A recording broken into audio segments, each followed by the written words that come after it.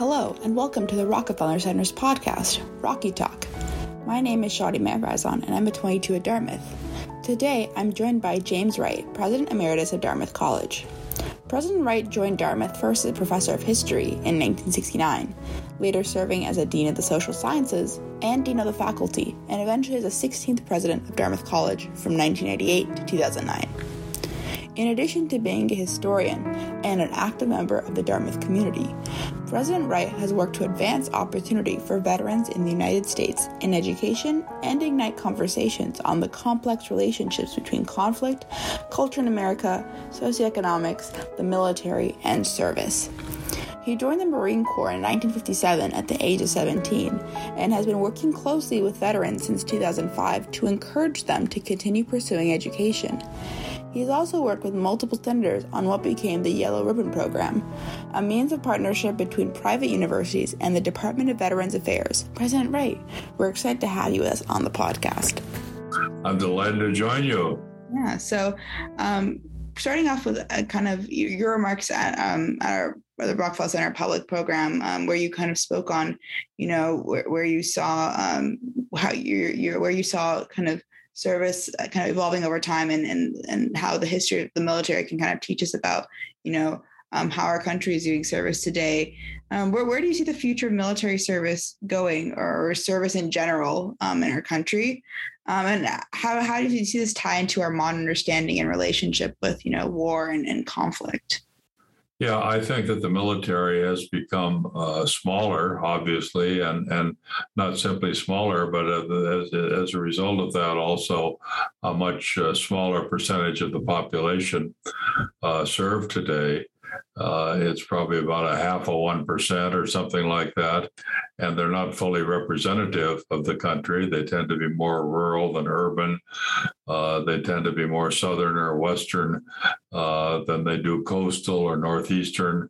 And I think that most Americans already know anyone who is serving. And I think that's perhaps inevitable in some regards, but I think it also has consequences. If you don't know people who are serving, it may be easier to get into or to tolerate war because you're not worrying about it as directly and personally yourself. And so I do worry about that. And then, as I said in my comments on Veterans Day, the nature of war has changed so dramatically, certainly over my lifetime, that many people don't quite understand what it is that we're asking these young men and women to do when we send them off to potential combat zones. So I do worry about this. I don't know where it's going to go in the future.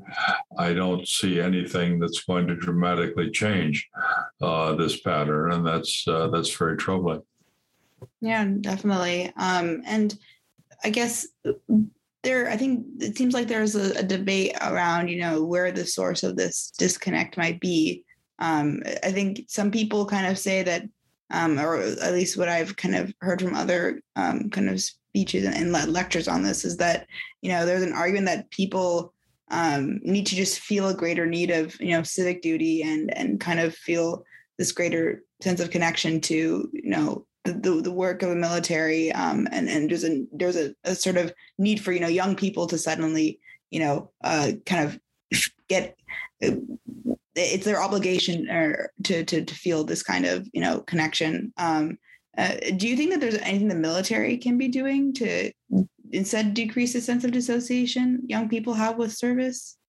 Well, it's a good question. I think perhaps it's limited what they can do. They certainly can reach out more. They can explain more. But because the military is so able to meet its quotas by recruiting where the recruits are, they're not as visible. The bases, the military bases that used to be in New England and the Northeast are no longer there. If they are, they're in most cases not so consequential anymore. So we don't see the military nearby. And it's harder to put a lot of resources into recruiting in, say, New England, if you know that you're not going to get much of a response to that. As somebody once quipped to me, I could spend a week with a recruiter driving to each of the New England states and certainly recruit some young people to serve, but I could get as many by setting up a table in over lunch hour in someplace in Mississippi or Texas, and that's just a fact of life today. Do you think that kind of, that there are some ways to recruit that are more efficient than others can have either positive or negative effects on, the eventual work that these service people do? Yeah, I think the military could perhaps more aggressively and actively try to recruit in some of these other places, but it's not quite the military who have failed as much as it's the rest of the country who has failed. And I say this with some qualms. I've always been supportive of people from Dartmouth and elsewhere who enlist to join the military, but I've never considered myself a recruiter. I've never once encouraged somebody. If they ask me about it, I'll tell them about it, but I've never said to somebody, you should join the Army, young lady. You do very well. That's just not my role, and it's just a very personal decision that people have to make. No, that definitely makes a lot of sense. Are there other institutions, either more largely the federal government or other parts of our society that can also address this kind of disconnect, you think? Well, I think what we've seen an erosion of, and maybe even more than an erosion over the last several years, is this sense of civic responsibility and civic culture, that each of us has a responsibility to other citizens and to the well-being of the republic. And the John Kennedy, ask not what your country can do for you, but what you can do for your country. Let's face it, we're not hearing many politicians say similar things today. I think it's become more of a self-centered government. People see government in a more self-centered way. What's it going to provide for me? And if it's not going to provide what I want, then I don't like government. And there's nothing wrong with pressing government to come up with policies that you find supportive and important. But finally, government has a responsibility to the well-being of the entire republic, to the common good.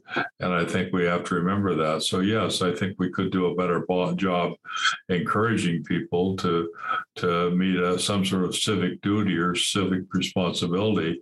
We could encourage them to sign up more, to volunteer to work with government or NGOs to try to make a difference, whether it's teaching or working in areas where there's a great deal of poverty or working on conservation matters. There are plenty of things that could be done, and we might find ways to take better advantage of what I do think is, on the part of your generation, a willingness to step up and try to help out. It may not be through joining the Army, but it could well be by signing up and taking on some assignment for a year.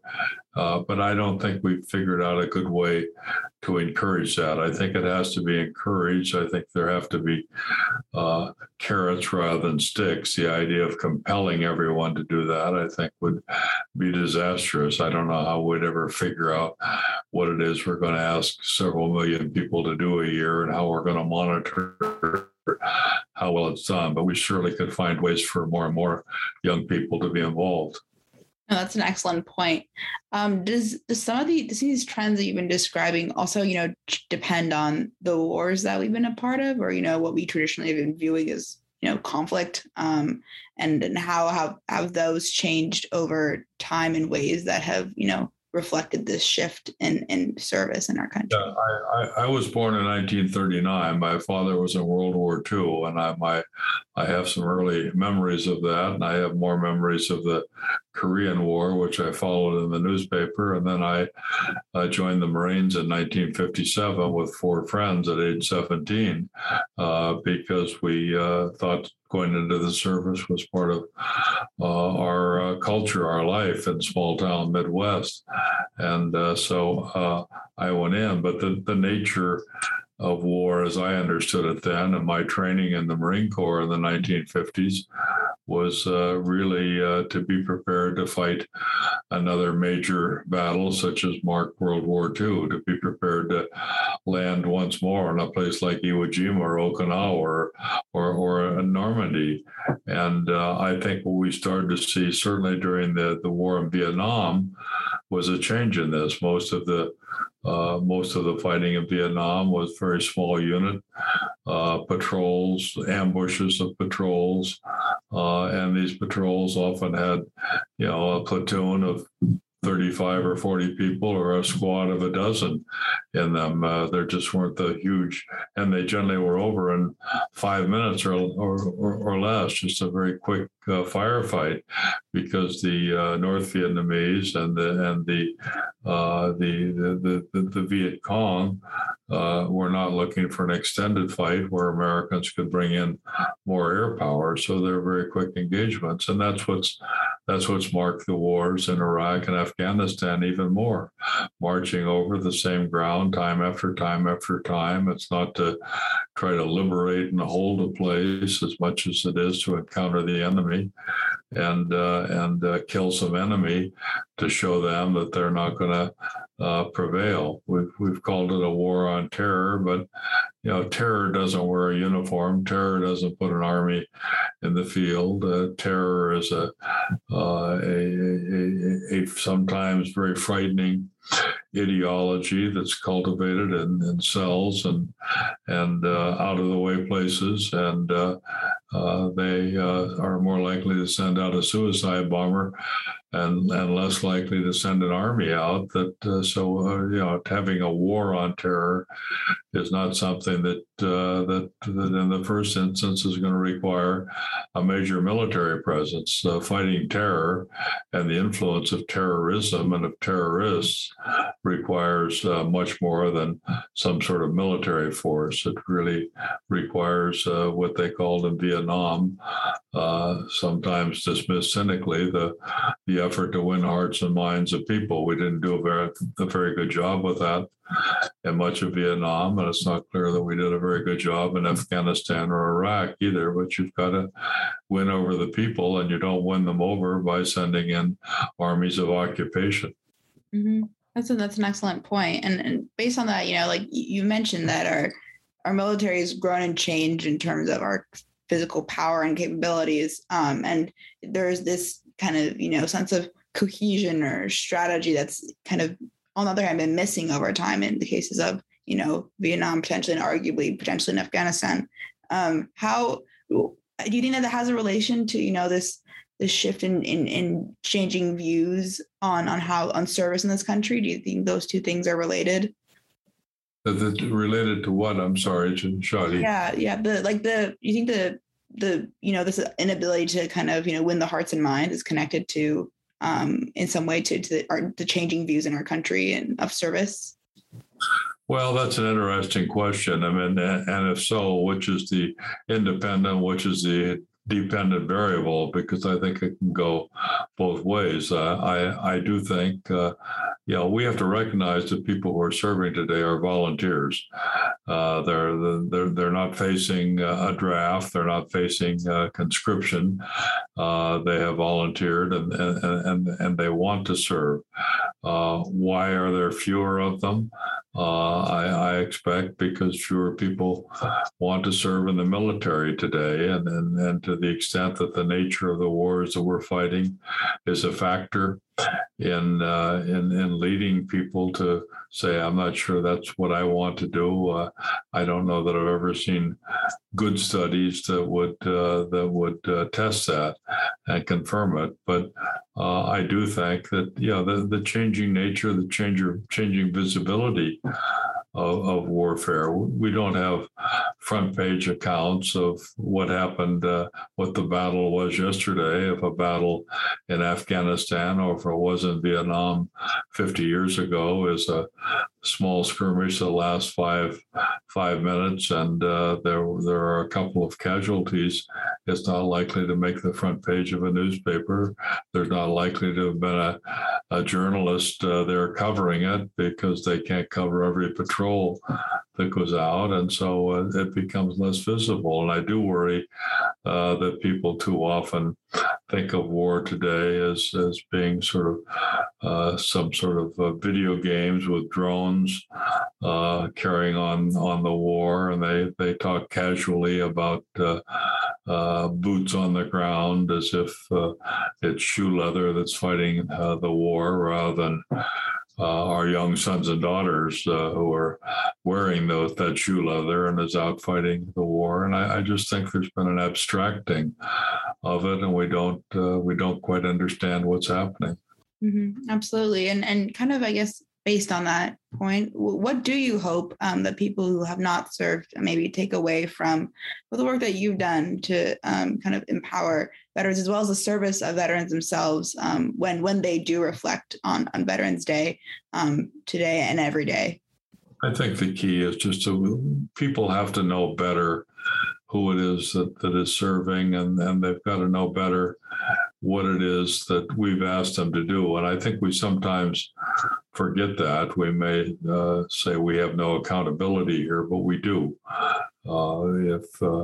If our government decides to deploy several thousand troops to Kandahar province in Afghanistan, our government is acting on our behalf, presumably, and so they are doing this at our behalf. They're going there and they're serving on our behalf, and we have to recognize that they're doing that. I think we have to be grateful to them for that, and we have to try to know better who they are. I think that when the casualties of war are casualties that are borne by communities and areas and families that are far distant from the daily life of most of us, we don't quite put the human face on this. And so a news story that 2 soldiers were killed in an ambush in Afghanistan yesterday, people look at that and they think, oh, that's terrible, but maybe they should know better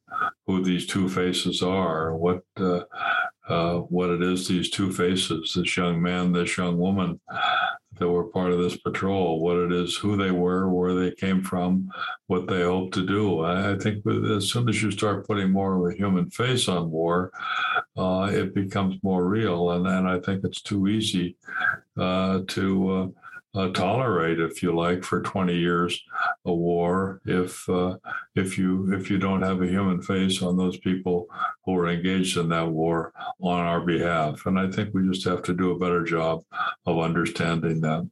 I don't have any quick and easy way for people to do that by any means, but I think that's what's dramatically missing. In World War II, you go down the street and you'd see the Blue Star and even the Gold Star hanging in the window. And if a young man from your hometown was killed in Normandy or in the Battle of the Bulge, people knew about that and they knew who it was. And they said, did you hear about Tommy and what happened to him? And damn, isn't this terrible?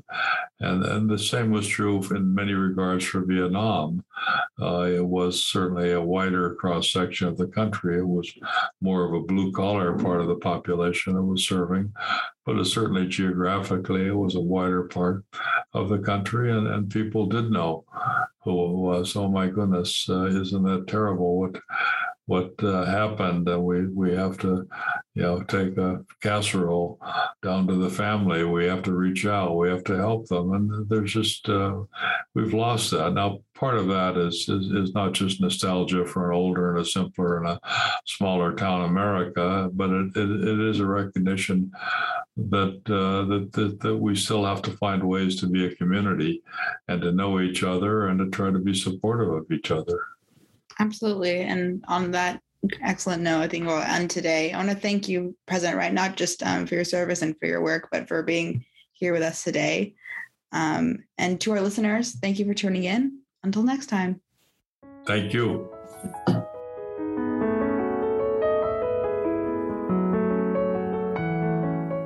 This podcast is a production of the Nelson A. Rockefeller Center for Public Policy and the Social Sciences. The views expressed in this podcast are those of the speakers and not of the Rockefeller Center. This episode was produced and edited by Laura Hemlock. I hope you will join us for our next episode. If you want more information, you can find us at rockefeller.dartmouth.edu.